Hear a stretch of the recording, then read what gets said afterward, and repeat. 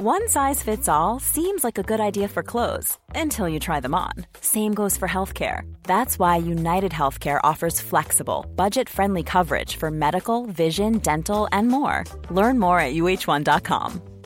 Hey, it's Ryan Reynolds, and I'm here with Keith, co-star of my upcoming film, If, only in theaters May 17th. Do you want to tell people the big news?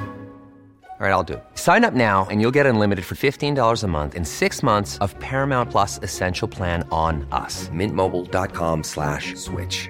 Upfront payment of $45 equivalent to $15 per month. Unlimited over 40 gigabytes per month. Face lower speeds. Videos at 480p. Active Mint customers by 531.24 get 6 months of Paramount Plus Essential Plan. Auto renews after 6 months. Offer ends May 31st, 2024. Separate Paramount Plus registration required. Terms and conditions apply if rated PG.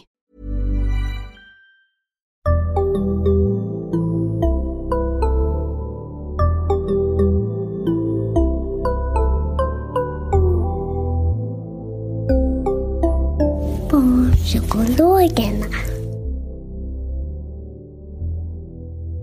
Välkomna till Barnpsykologerna, en podcast med Liv Svirsky och Lars Klintvall, där vi idag ska prata om pseudovetenskap, och det ska vi göra tillsammans med Magnus Lindvall. Välkommen Magnus.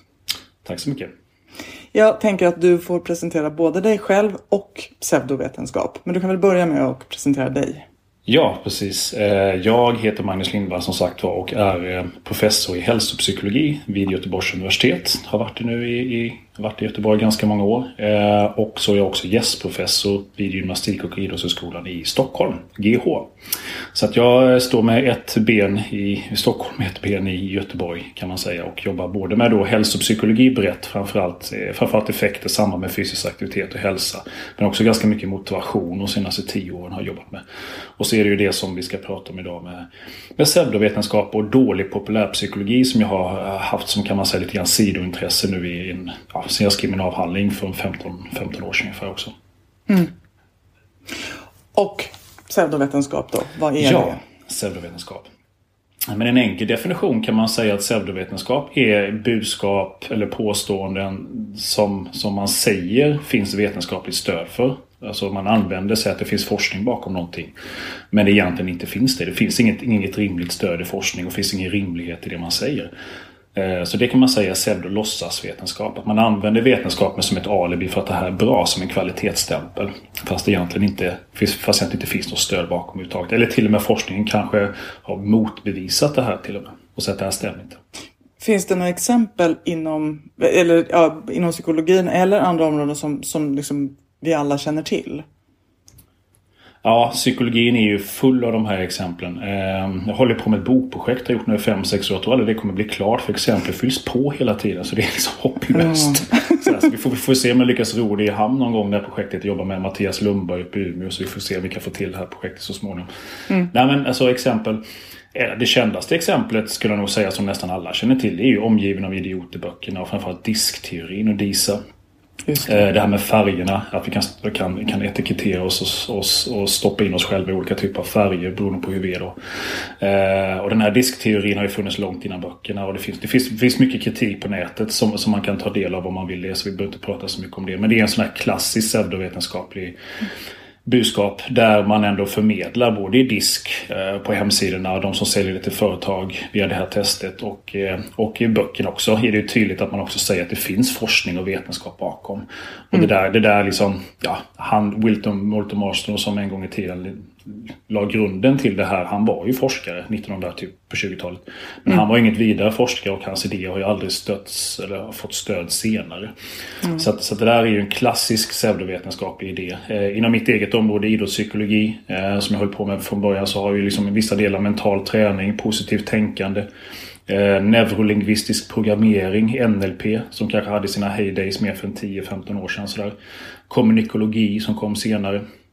Alla de här liksom, där man tar fram enkla tekniker som ska göra att, liksom, att vi lever längre, blir mer framgångsrika, blir gladare, blir mer lyckliga. Mycket kring det här med positivt tänkande, law of attraction, allt det här. Det är ju några exempel som fortfarande lever kvar och som det kommer ju nya varianter hela tiden, det är vi kan vara säkra på.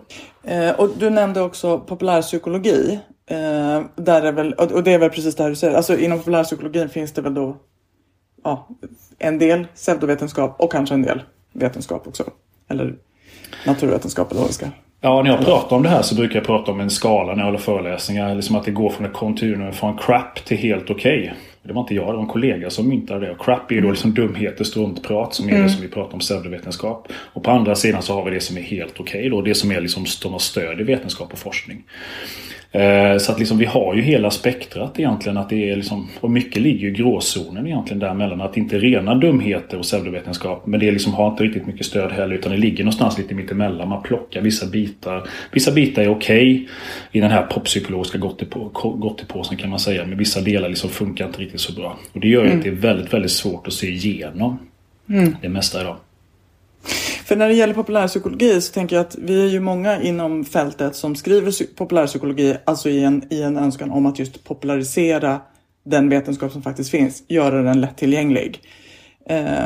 Men den här poppsykologiska godispåsen eller gottepåsen som du pratar om, vad finns i den då? Ja, jag kan bara säga, för jag får väl tycka att jag kanske inte svarar på din fråga på förra, liksom det med populärpsykologi. Det är ju jätteviktigt, och det finns många fördomar, myter kring vad det där är. Att det är okej att skriva, så länge man skriver populärvetenskap så bör man inte ha någon vetenskaplig grund. Några av de argumenten har ju liksom använts av de som säljer in det här, men det är ju en jättemissuppfattning, för det är ju ännu viktigare kan man ju tycka att du har en tydlig vetenskaplig grund när du ska skriva en populärvetenskaplig bok. Så det är liksom helt centralt. Frågan som vi hade nu hoppar jag här. Vad var det vi skulle prata om nu? Nej, jag frågade vad finns i den här poppsykologiska gottepåsen? Nej, men man kan säga att det är 3 stycken delar egentligen. Det ena kan man ju säga att det är schyssta delar, sånt som har stöd i forskning. Sånt som en forskare också skulle hålla med om. Men det här har stöd. Och sen så har vi liksom en del som är tveksamt. Vi kanske trodde det för 20-30 år sedan. Så här, gamla saker. Och sen så har vi väl en del som man kan kalla som aldrig haft stöd. Dumheter, liksom trams som man har hittat på som aldrig har stöd. Så det är de här 3 delarna. Och pratar man i 5-10 minuter på en föreläsning, eller en coach eller en föreläsare gör det, och man blandar mellan de här 3 delarna, då är det ganska svårt att skjuta ner det. För då får man ju använda, det räcker ju inte med en storslägga. Man kan ta en storslägga då och liksom slå ner hela budskapet, utan det är ju laserskalpell mer. Det där verkar vara okej. Ja, det där är tveksamt, gult ljus. Det där är grönt ljus. Rött ljus, gult ljus, grönt ljus. Så det blir ju det att det blir väldigt svårt att se igenom. Jag antar, jag är inte så väl inläst på just barnpsykologi, men jag antar att det är minst sagt samma sak där. Att det är liksom ganska blandad gottepåse i de här böckerna som säljs och föreläsningarna och mycket annat. Att det är liksom en blandad kompott. Och det gör det att det blir svårt att se igenom. Ja, men och precis. Jag tänker, jag skrev tillsammans med min kollega Kristoffer Botelius en bok om barns sömn. Och där gjorde vi en granskning just av olika metoder för att hjälpa barn att somna. Där det visar sig att alltså väldigt många av de här stora metoderna som man liksom hör föräldrar prata om i nästan alla sammanhang, och kanske till och med liksom på BBC och så. Där finns ingen forskning. Men det är klart att det är ju väldigt, precis som du säger, det här grönt och gult rött. Jag tänker om man står i en bokhandel eller en virtuell bokhandel och tittar på, söker barns sömn, och så får man upp 20 böcker. Så det är ju väldigt svårt att veta vilken av de där som är grön och vilka som är gula och röda. För de ser ungefär likadana ut liksom, och låter ungefär likadana. Ja, enda skillnaden är väl då att kan man säga, de som skriver dålig populärpsykologi och pseudovetarna är mycket, mycket bättre än oss som jag placerar dig och mig på den andra sidan, att sälja sitt budskap. De är mycket, mycket mer skickliga på att sälja sitt budskap. Ett, för att de har ett enklare budskap och mer attraktivt budskap att sälja än vi har inte riktigt ett så enkelt och attraktivt budskap att sälja om vi ska basera det i vetenskapen. Och 2, de tar alla genvägar och är oftast mycket, mycket skickligare säljare än vad vi inom akademin är. Vi är inte tränade på det. De här är ju fullblodsproffs. Så det är väl det som är, om man ska gå till frågan då, varför går vi på det här? Som är ändå ganska avgörande. Liksom. För det gör vi. Och då menar vi allihopa, jag går ju på också massa saker. Kanske inte så mycket kring psykologi, för det har jag haft garden uppe ganska länge nu. Men mycket när det gäller annat. Jag tror det kokar ner till 3 saker. 3 starka drivkrafter som ligger bakom varför vi går på det. 1. Det man säljer är väldigt attraktiva budskap. Du var inne på sömn innan. Det här är ju sånt, oavsett om det handlar om barnpsykologi eller för vuxna, så är det ju sånt som vi behöver en lösning på. Att göra livet enklare och roligare och bättre och som är framgångsrika. Sånt som vi alla vill ha. Det är ju starka psykologiska behov som man trycker på. Så väldigt attraktiva budskap. Här har du en enkel lösning som funkar för alla utan att så mycket ansträngning. 2. Vi själva vi har en inbyggd sårbarhet mot, kan man säga, genvägar och sådana här myter. via de här man kallar för kognitiva bias. Jag vet inte om ni har pratat om det i podden innan. Nej, du får gärna utveckla. Det kan man säga, det är ju liksom, kan man säga, sätt att tänka, tankefällor som gör att vi lätt har genvägar vårt tänkande. Boken Tänka snabbt och långsamt med Kahneman är ju kanske det. Han fick Nobelpriset bland annat för sin forskning, är ju det bästa exemplet. Han beskriver alla de här typer av bias, alltså kognitiva feltänkandet eller snedtänkande som gör att liksom vi tar genvägar i tänkandet. Och vi har ett antal sådana, till exempel confirmation bias, att vi gärna bekräftar det vi redan tror på. Vi väljer ut information väldigt selektivt. När vi väl har köpt in oss på någonting så är det väldigt svårt att backa från det. Och så vidare, så vidare. Vi ser gärna mönster där det inte finns mönster. Alltså vår hjärna funkar på det sättet som gör att vi har en inbyggd sårbarhet mot sådana här saker som vi gärna vill tro på. Mot idéer som vi redan har fått in i systemet som vi inte vet om. Och det tredje är att de här personerna som jag nämnde är väldigt skickliga försäljare. De är otroligt duktiga retoriskt. Det är mycket snacka snyggt. De är jäkligt bra på att snacka snyggt. Sen är inte innehållet alltid så stabilt och tillförlitligt kopplat till forskningen. Men det spelar ingen roll för att de är så skickliga på att snacka snyggt. Och de här 3 punkterna tillsammans gör ju det att det är väldigt, väldigt svårt att stå emot det här på liksom allmän nivå. Så jag försöker ha allt mer, kanske inte hade det för 10-15 år sedan när jag började vara ute i debatten kring det, men jag försöker ha en ödmjuk ton nu, och det är inte bara för att det är trevligare i sig att ha en ödmjuk ton, utan för att det är svårt. Verkligen att se igenom. Och bevisligen så är det många smarta högutbildade människor som går på det.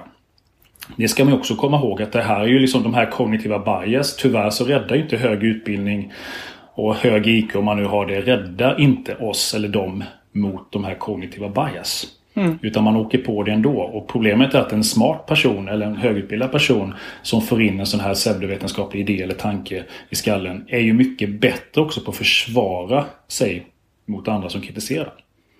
Så att det blir ju ännu svårare då liksom att tränga igenom. Så det här är ju inget, så hög IQ eller utbildning kommer inte rädda oss tyvärr mot de här liksom, mot de här pseudovetenskapliga idéerna. Det är mycket, mycket svårare än så.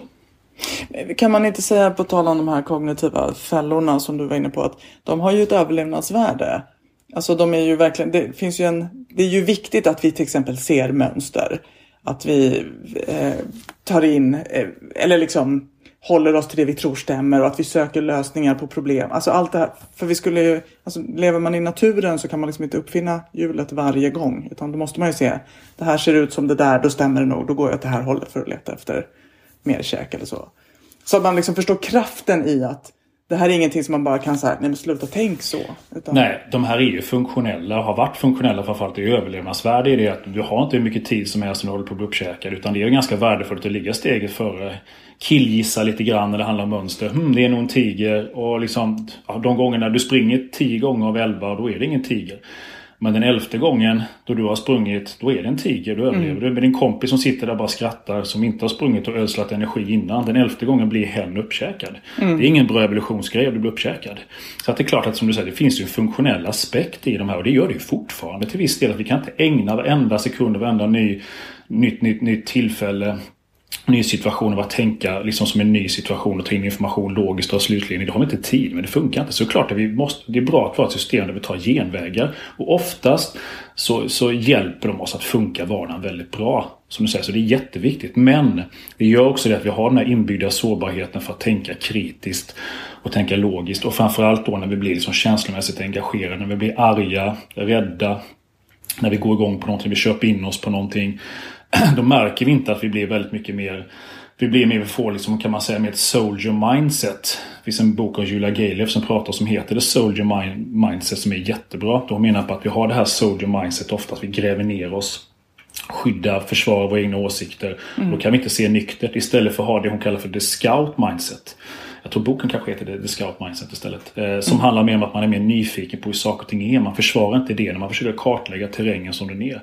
Och vi kan ju gå in i det modet ibland när vi är lugna, avslappnade och nyfikna och sådär. Men ofta så är det ju soldier mindset när vi är känslomässigt engagerade som är liksom default. Och då blir det svårt också att föra en dialog med någon och ta in budskap, kunna ändra sig. Det där är ingenting som faller naturligt för oss, även om de här bias är funktionella. Så precis som du säger, för det är också en viktig sak att okej, men hur kan vi bli bättre på det här? Det är väl bara att tänka positivt, eller stänga av dem som är en pseudovetenskaplig idé. Så här, ja, hade det varit så enkelt så hade det varit ganska enkelt, men det är inte det. Det går inte bara liksom att stänga av. Det är fruktansvärt svårt att liksom tänka bort negativa tankar och bara sopa dem under mattan och tänka positivt. Allt det som ser så lätt ut på pappret. Men det är vansinnigt mycket svårare för att vi inte funtade på det sättet egentligen. Men om man står då, man tänker att alltså de här 3 punkterna som du säger, man upplever ett problem i sitt liv och så får man en attraktiv lösning presenterad på ett säljande sätt. Hur ska man göra då? Alltså, vad kan man göra för att... För vi kan inte lära ut till allmänheten liksom, de vetenskapliga kunskapen i alla ämnen, utan vi behöver ju på något sätt någon sån här... Men tänk igenom de här grejerna innan du köper nästa bok. Finns det något tips där? Eller liksom, vad kan man vara vaksam på? Ja, det finns ju ett antal. Jag tror också det är svårt att lära ut de här teknikerna som ändå vetenskapligt tänkande. Vetenskapligt tänkande handlar om att försöka skydda oss mot de här kognitiva bias och bli lite bättre på att se igenom det.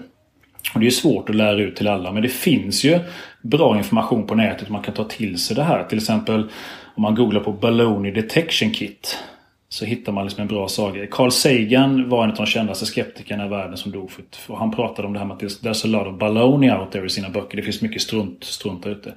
Och då har en annan vetenskapshistoriker, journalist i USA, vetenskapshistoriker Michael Shermer tagit de här idéerna vidare och pratat om The Baloney Detection Kit. Så googlar man på det så hittar man en YouTube-video och en hemsida där han pratar om liksom, det är ett antal frågor man kan ställa sig och checka av när man liksom möts inför ett budskap eller en metod. Liksom så här, okej, hur kan man tänka kring det här egentligen? Finns det anledning att vara lite försiktig? Så det är just några sådana här varningstecken att man lovar väldigt mycket. Man verkar ha ganska tunt på fötterna när det gäller vetenskap. Det är något som är väldigt nytt, säger man, eller väldigt, väldigt gammalt. Det finns inga begränsningar. Det här kommer funka för alla hela tiden och jag har pengarna tillbaka om det inte funkar. Och personer som har skrivit det verkar också sakna relevant på något sätt kunskap. Utbildning höll jag på att säga, men utbildning är inte säkert att det är en garant för att man har kunskap. Men liksom man verkar inte ha riktigt på fötterna den kunskapen som behövs för att kunna skriva det här.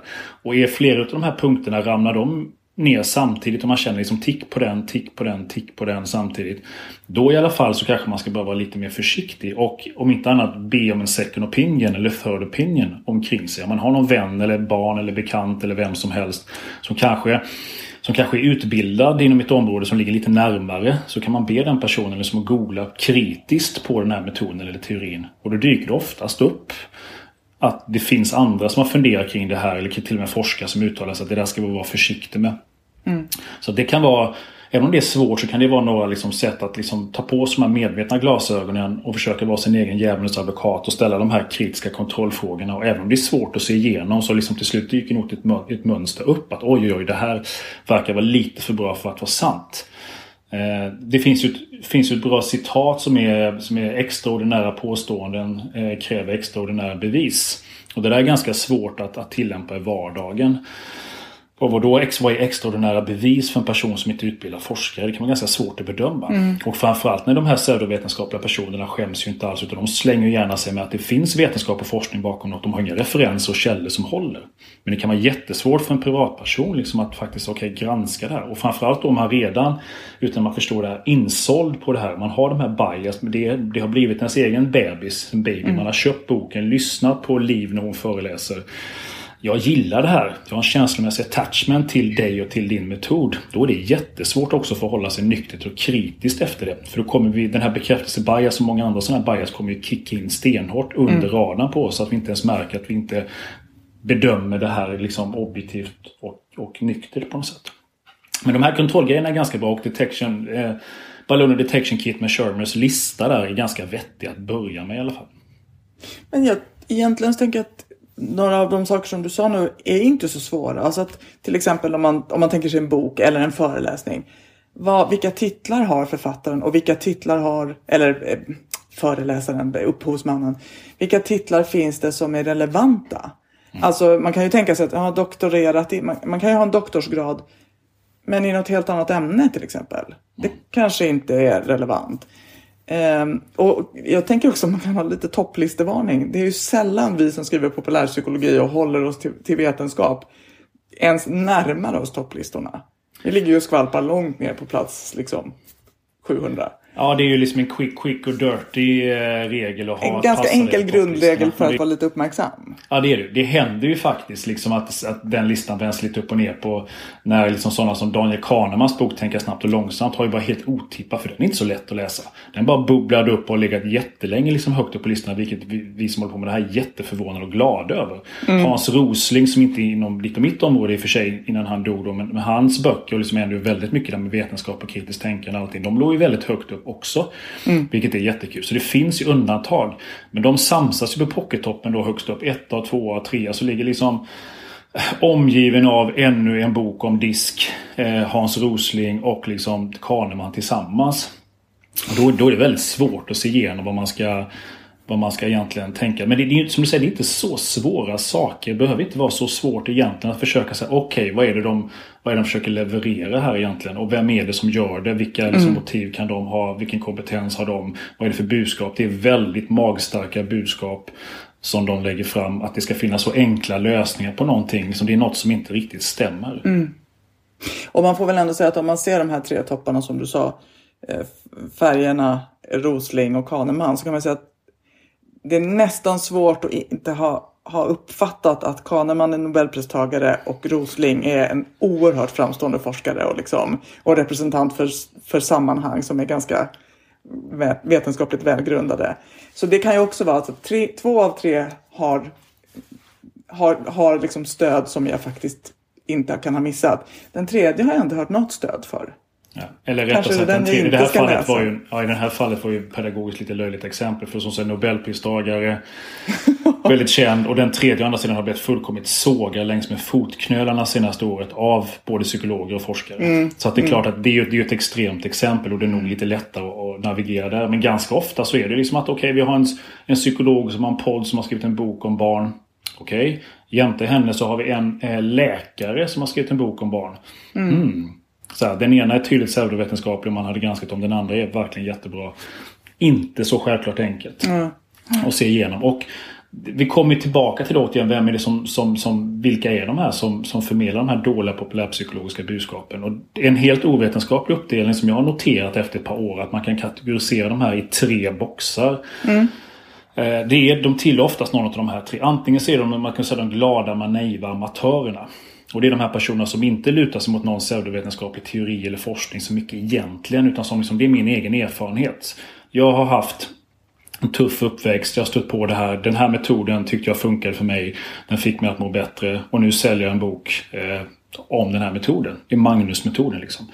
Det är ju de som liksom, de är autodidaktiker, de är självlärda, de har gått livets långa skola och de är stolta över det. Men de blir färre och färre. Det är liksom så här, det är mamman eller pappan som har haft liksom så här, vadå utbildning? Jag har 13 barn. Komma till mig och säga att inte jag kan någonting om barnuppfostran. Här är the book. Baserat på min erfarenhet. Och sen så är det en massa kill- och tjejgissningar i den. Men det är i alla fall min erfarenhet. Det är ju den första kategorin. De blir färre och färre, tycker jag de var med för 10-15 år sedan. Den andra är lite svårare, för de lutar sig mot någon typ av vetenskap. Disk är ju givetvis jättebra exempel. Något som man säger vetenskap som inte är det. Neurolingvistisk programmering, NLP, kommunikologi, mycket annat som har dykt upp. Enneagram, som man säger vetenskap. Man har gått en utbildning, den som skriver boken. Det står att man är licensierad, certifierad i någonting. Då är det ganska, det finns inget akademiskt överhuvudtaget kopplat till det, men det är väldigt svårt att se igenom. Och den tredje gruppen är ju de som växer och som är minst till antalet men ställer till störst skada. Också tror jag inom ert fält, och det är ju... Ever catch yourself eating the same flavorless dinner 3 days in a row? Dreaming of something better? Well, HelloFresh is your guilt-free dream come true, baby. It's me, Keke Palmer. Let's wake up those taste buds with hot, juicy pecan-crusted chicken or garlic butter shrimp scampi. Hello Fresh. Stop dreaming of all the delicious possibilities and dig in at HelloFresh.com. Let's get this dinner party started. A lot can happen in the next 3 years. Like a chatbot may be your new best friend. But what won't change? Needing health insurance. United Healthcare Tri-Term Medical Plans are available for these changing times. Underwritten by Golden Rule Insurance Company, they offer budget-friendly, flexible coverage for people who are in between jobs or missed open enrollment. The plans last nearly 3 years in some states, with access to a nationwide network of doctors and hospitals. So for whatever tomorrow brings, United Healthcare Tri-Term Medical Plans may be for you. Learn more at uh1.com. Hey, it's Ryan Reynolds, and I'm here with Keith, co-star of my upcoming film, If, only in theaters May 17th. Do you want to tell people the big news? All right, I'll do it. Sign up now and you'll get unlimited for $15 a month and 6 months of Paramount Plus Essential Plan on us. MintMobile.com/switch. Upfront payment of $45 equivalent to $15 per month. Unlimited over 40 gigabytes per month. Face lower speeds. Videos at 480p. Active Mint customers by 531.24 get 6 months of Paramount Plus Essential Plan. Auto renews after 6 months. Offer ends May 31st, 2024. Separate Paramount Plus registration required. Terms and conditions apply if rated PG. De som har en titel, som är psykologer, som är läkare, som är psykiater eller till och med som är forskare fast som är det inom ett annat fält. Och som tar sig frihet och skriver någonting. Och de har liksom inte riktigt, de förstår inte det de inte vet riktigt. De har inte kunskap i det. Och de är ju livsfarliga. För att vem ska man tro på om inte en läkare eller en psykolog eller en psykiater eller till och med en forskare? De är ju vansinnigt svåra att se igenom. Och de blir ju fler och fler tyvärr.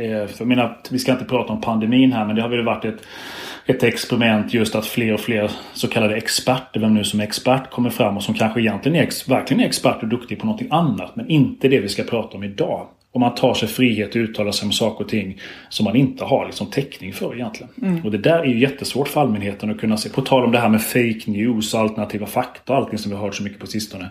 Det är ju på ett sätt väl ganska enkelt att sortera in världen. Att okej, Magdalena Andersson, bra, Bush eller på att säga, Trump, dåligt. Ja, men du vet, alltså det är inte så svårt. Men däremot, det blir mycket svårare i verkligheten att hantera det här. När det är så liksom uppblandat med experter och experter. Och det är egentligen på en ganska skala. Här får man ju säga också att media har ett enormt ansvar. Det har vi inte varit inne på. Men jag tänker att alla de här coronaexperterna som har fått väldigt mycket airtime oss liksom i olika...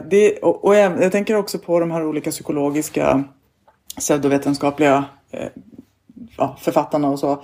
Som ju ofta får stort utrymme i dagstidningar. Det är ganska också i etablerade media. Medan till exempel granskningen av det här med färgläran.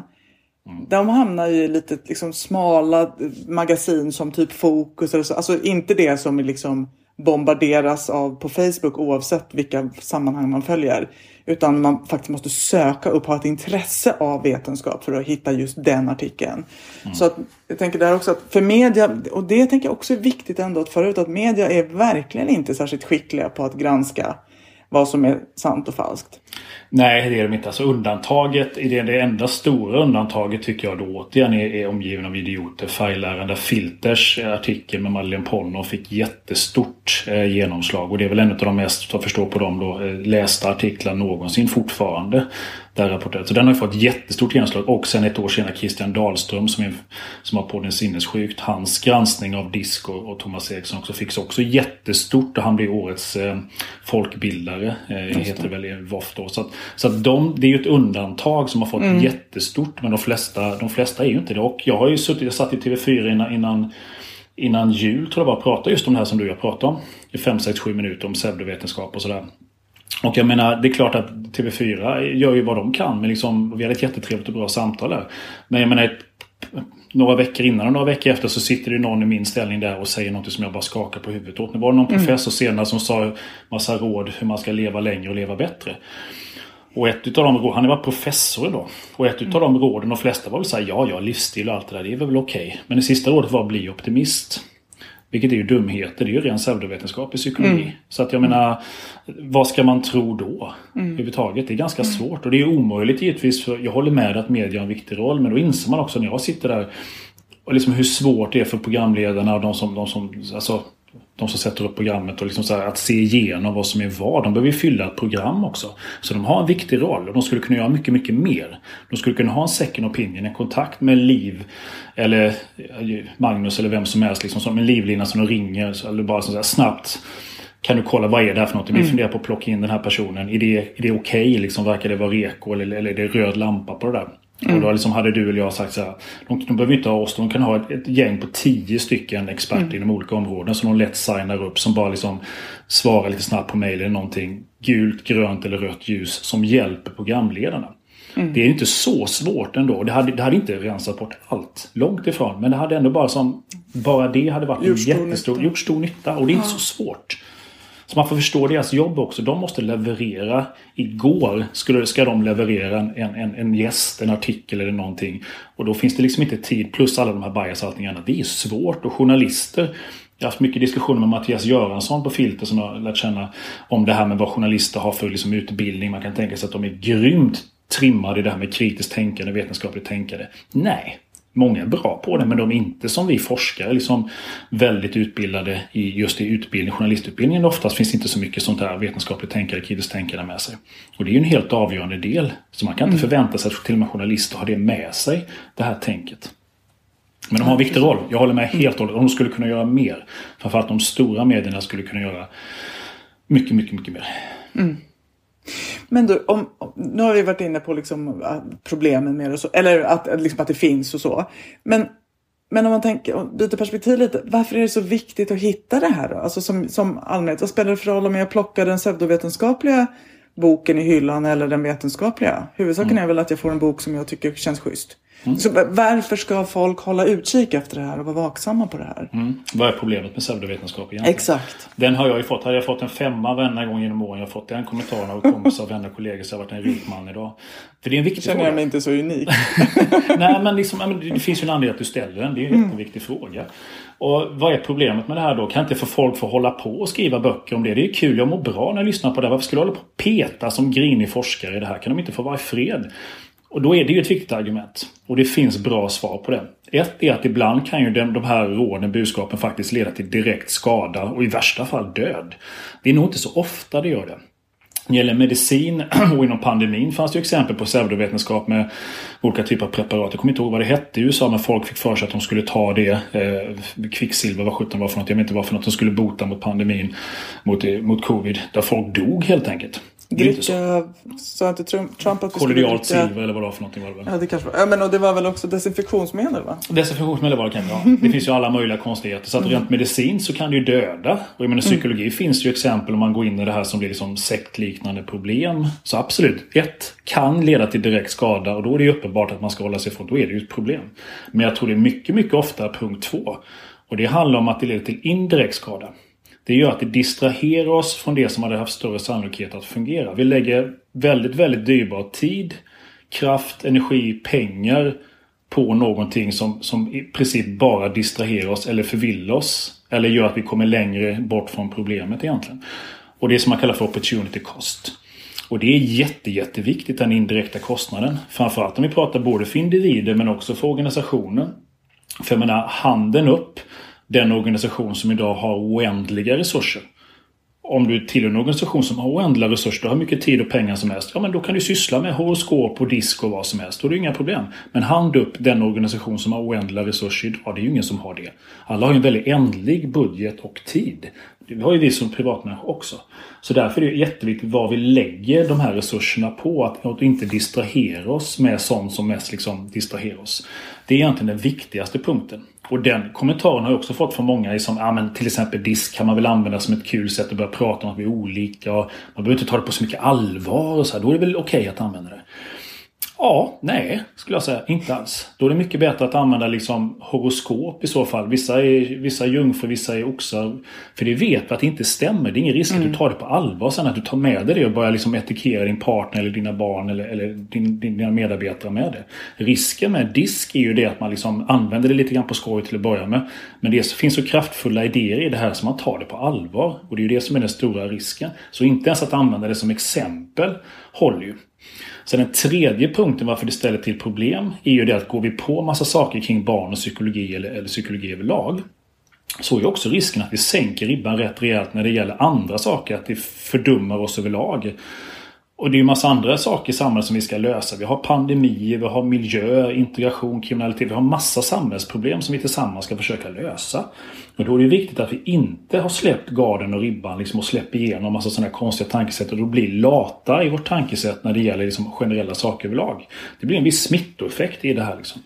Men framförallt punkt 2, opportunity cost. Det distraherar oss från det som hade haft mer sannolikhet att fungera. Och återigen säger jag som så, hade vi inte haft något alternativ. Om det är en bok i barnpsykologi som är skriven och vi vet inget om det området, då får man ju börja någonstans. Problemet när det är NLP och disk och allt det där som jag pratar om, så har vi ju bättre alternativ från forskningen. Det är inte så att vi har klockrena. Jag sa innan att det går från crap till helt okej.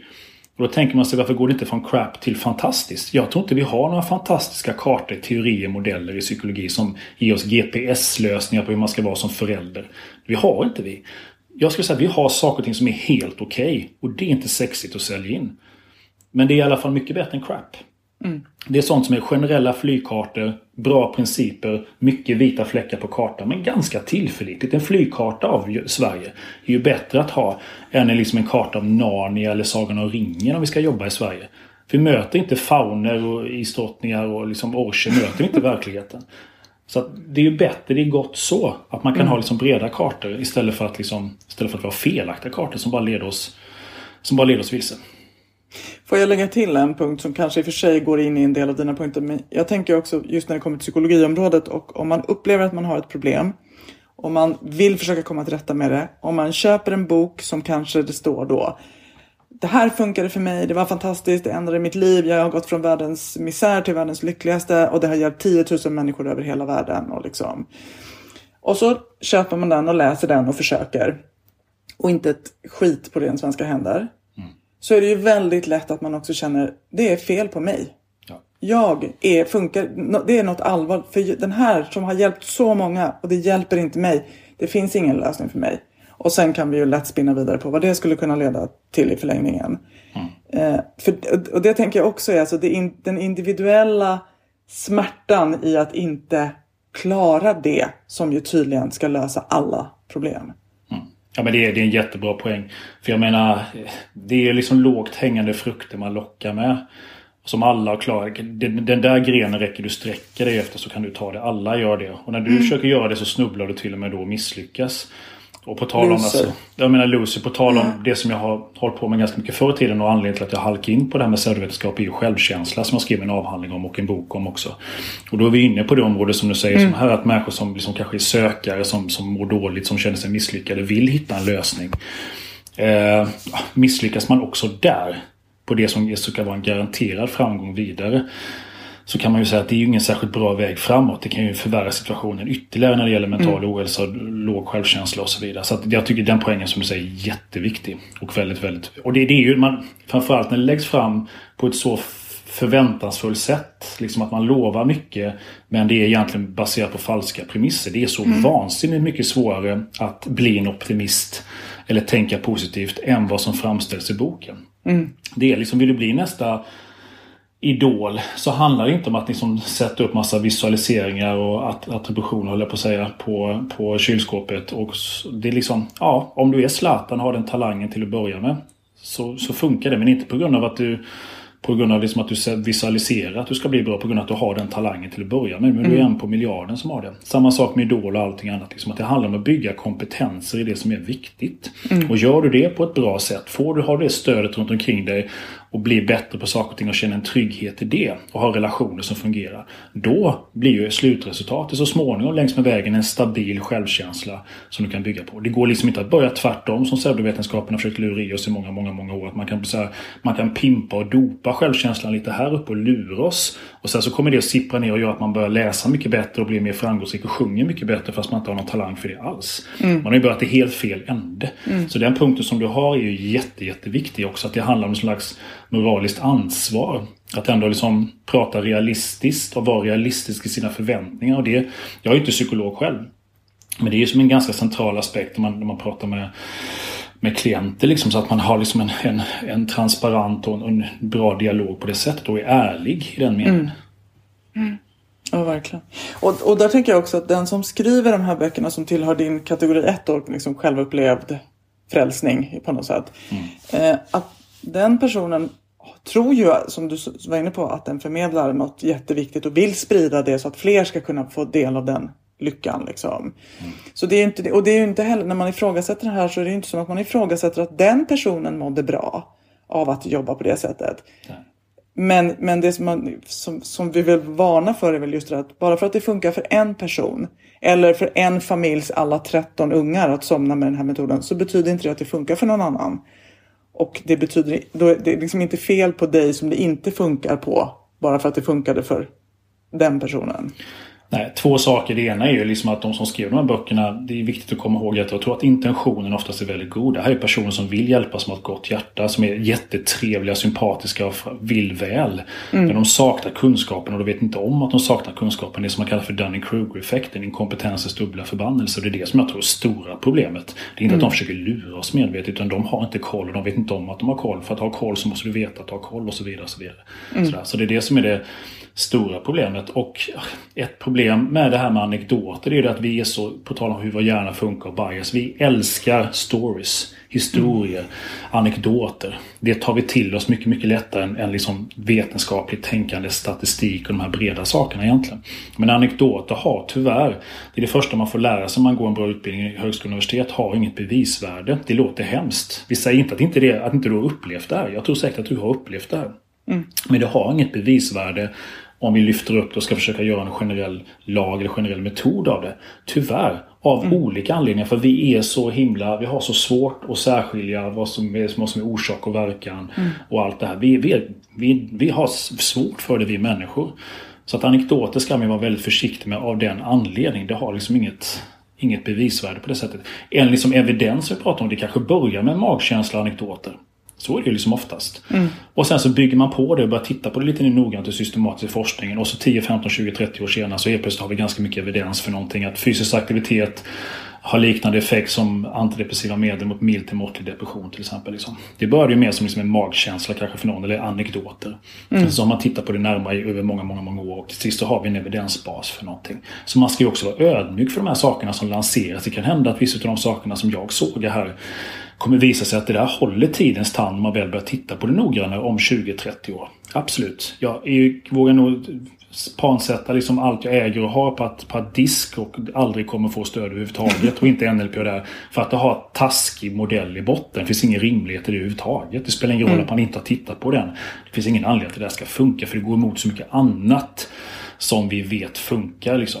Så att det är rätt toksäkert att säga att det där kommer nog aldrig funka. Men mycket annat kanske ligger lite grann i gränslandet. Sådär. Precis. Du Magnus, det här är så otroligt intressant ämne. Man kan prata hur mycket som helst. Går det att säga någonting kort om, innan vi avslutar, hur man, om man möter en person som liksom hävdar sådana här saker. Finns det något knep eller bra 3 punkter för hur man kan argumentera emot? Om man ändå vill hålla vetenskapens fana lite högt. Ja, alltså det där är ju svårt, framförallt om det är någon som är väldigt, väldigt övertygad. Vi har ju pratat om det med pandemimotstånd och mycket annat, konspirationsteori och vad vi kan säga lättare för psykologin är vad vi inte ska göra, vad som inte är effektivt. Och det är förmodligen att tvinga människor, shamea dem, böter, piska och morot. Det där kommer inte funka definitivt, eller skälla ut personer. Eller försöka brotta ner dem med ren muskelkraft och slänga fakta på dem, vilket vi oftast vill. Vi är bättre pålästa än dig. Här får du massa fakta som jag slänger på dig. Det här funkar inte. Det bevisligen kommer inte att gå. Det kan funka mot någon som ligger lite grann, men inte någon som är väldigt övertygad mot någonting. Utan där handlar det om helt andra saker. Det här med att lyssna istället och försöka få personer att sätta sig ner jämt. Jag vill höra på din story och din vinkel på det här. Hur tänker du kring det här? Jag ska inte mästra det eller liksom shamea det. Jag är bara nyfiken. För att bygga förtroende över tid. Det finns en forskare som heter Lee McIntyre som har skrivit en hel del bok. Han har skrivit en bok som heter How to talk to science deniers. Och alltså hur pratar man med människor som inte tror på vetenskap? Och han är ju från USA, så han har ju rest runt och försökt prata med flat earthers, personer som tror att jorden är platt. Liksom. Hur kan man ha en konversation med personer som är väldigt insyltade? Samma principer vad den handlar om. Och han pratar just om det här med att det handlar om att lyssna rätt mycket, att bygga förtroende över tid. Finns en annan, med mycket lästips här, finns en annan kille som heter Daryl Davis som är långt ifrån, han är en svart musiker i USA och han skrev att han lyckas, kan vi säga, konvertera Ku Klux Klan-medlemmar. Det slutar med att de lämnar över sin robe till honom efter många år. Nu kan man tänka att det finns något svårare i världen att vara en amerikansk svart musiker och lyckas få Ku Klux Klan-medlemmar och lämna över sin robe. Då är vi inne på svåra samtal. Men Daryl Davis gör någonting rätt. Man kan googla på honom. Han är med i massa olika poddar och uttalar sig. En fantastisk människa. Och de flesta av oss har inte Daryl Davis. Han har ju något i sin personlighet som gör att han är fantastisk. Och det tar ju ett år innan han lyckas med det också. Men det ligger någonting i det Lee McEntire säger i sina böcker. Och det Daryl Davis gör antagligen. Att faktiskt inte göra det som känns rätt i magen. Svinga, brotta ner folk, shamea dem. Utan liksom istället backa av, sätta sig jämte eller knät på folk, om man kanske inte gör med jämte, och lyssna och bygga förtroende den vägen. Sen bör man inte hålla med. Givetvis inte bör man inte hålla med. Och stärka den här liksom att vaccinet liksom, det är bara ett sätt att spåra oss människor. Det finns ett chip i det liksom, eller flat earth eller vad det nu är för någonting. Eller att disk fungerar. Man behöver inte hålla med. Det ska man ju inte göra. Men att man lyssnar i alla fall på argumenten. För först då har man ju en chans att kunna nå personen lite längre fram på vägen och kunna liksom mötas någonstans. Annars så stängs ju dörren ännu mer. Då kommer det bara liksom att förskjuta personen längre ut i periferin. Och där är jag tillsammans med ganska många nu för tiden minst sagt skeptisk till det här med vaccintvång. Jag har ju vaccinerat mig själv mot covid givetvis och sådär då. Men jag är extremt skeptisk mot de här med tvång som Österrike lägger på nu då. För jag tror det är farligt längre fram med vägen. Jag tror det är dessutom helt ineffektivt. Så samma princip är, det är lätt att säga vad vi inte ska göra. Men just att lyssna och försöka liksom vara lyhörd för vad tycker personen själv. Vad är det man uppfattar hjälper? Och ställa frågor. En sån där fråga avslutningsvis här då, som Lee McEntire pratar om, så en grundfråga är liksom, okej, du tror inte på det här eller du tror väldigt starkt på det här. Vad skulle få dig att ändra dig? Vad för typ av information eller fakta skulle få dig att ändra din åsikt om disk, om vaccinet, om eller vad det nu är för någonting? Vad skulle få dig att ändra dig? För om den personen säger, finns ingenting som kan få mig att ändra mig. Okej, då får vi nog stänga boken och dricka kaffe och inte prata om någonting annat i så fall. Men finns det en öppning i så fall, för då har man i alla fall en öppning för ett vetenskapligt samtal. Ja, men om jag skulle få reda på det här, skulle det här informationen dyka upp, då skulle jag vara beredd att ompröva min åsikt. Då har vi en väg framåt.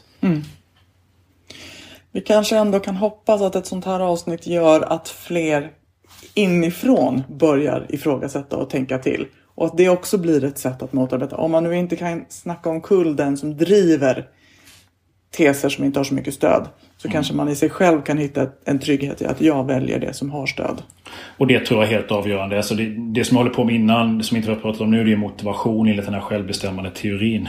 Och en central del för att liksom motivation och drivkraft, för att den ska bli hållbar och funka, det är just det med internalisering som du pratar om. Att man känner att jag gör den här resan på mina egna villkor. Jag blir inte tvingad eller puffad åt något håll, manipulerad, utan jag har blivit påverkad och fått hjälp av andra. Men nu är det jag som sitter bakom ratten, bakom förarsätet, bakom ratten i mitt eget liv. Och jag tar ansvar för det. Jag vill göra den här förändringen, ändra min åsikt eller någonting.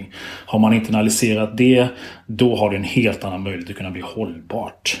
Men gör man det bara på grund av liksom att någon annan puttar på en eller känner sig kontrollerad, så har det väldigt liten chans att kunna bli hållbart över tid. Det blir liksom en sån här tomtebloss som snabbt rinner ut. Så det är nog ganska centralt också när vi pratar om de här sakerna med åsikter. Magnus, stort tack för att du delade med dig av din kunskap, som ju känns otroligt viktigt. Jag höll på att säga i dessa tider, fast sen tänker jag att i alla tider. Ja, det blev väl inte mindre viktigt tyvärr, som man ser. Tyvärr inte. Nej. Tack för att du var med. Tack så mycket. Och tack ni som har lyssnat. Ett nytt avsnitt kommer snart. Till dess kan ni följa oss på Instagram, där vi heter barnpsykologerna_podd. Och på Facebook, där vi heter Barnpsykologerna. Tack, hej.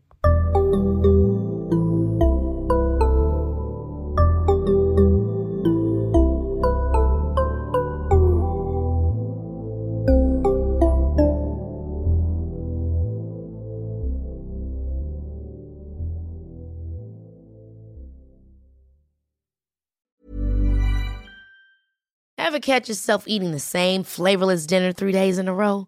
Dreaming of something better? Well, HelloFresh is your guilt-free dream come true, baby. It's me, Keke Palmer. Let's wake up those taste buds with hot, juicy pecan-crusted chicken or garlic butter shrimp scampi. Hello Fresh. Stop dreaming of all the delicious possibilities and dig in at HelloFresh.com. Let's get this dinner party started.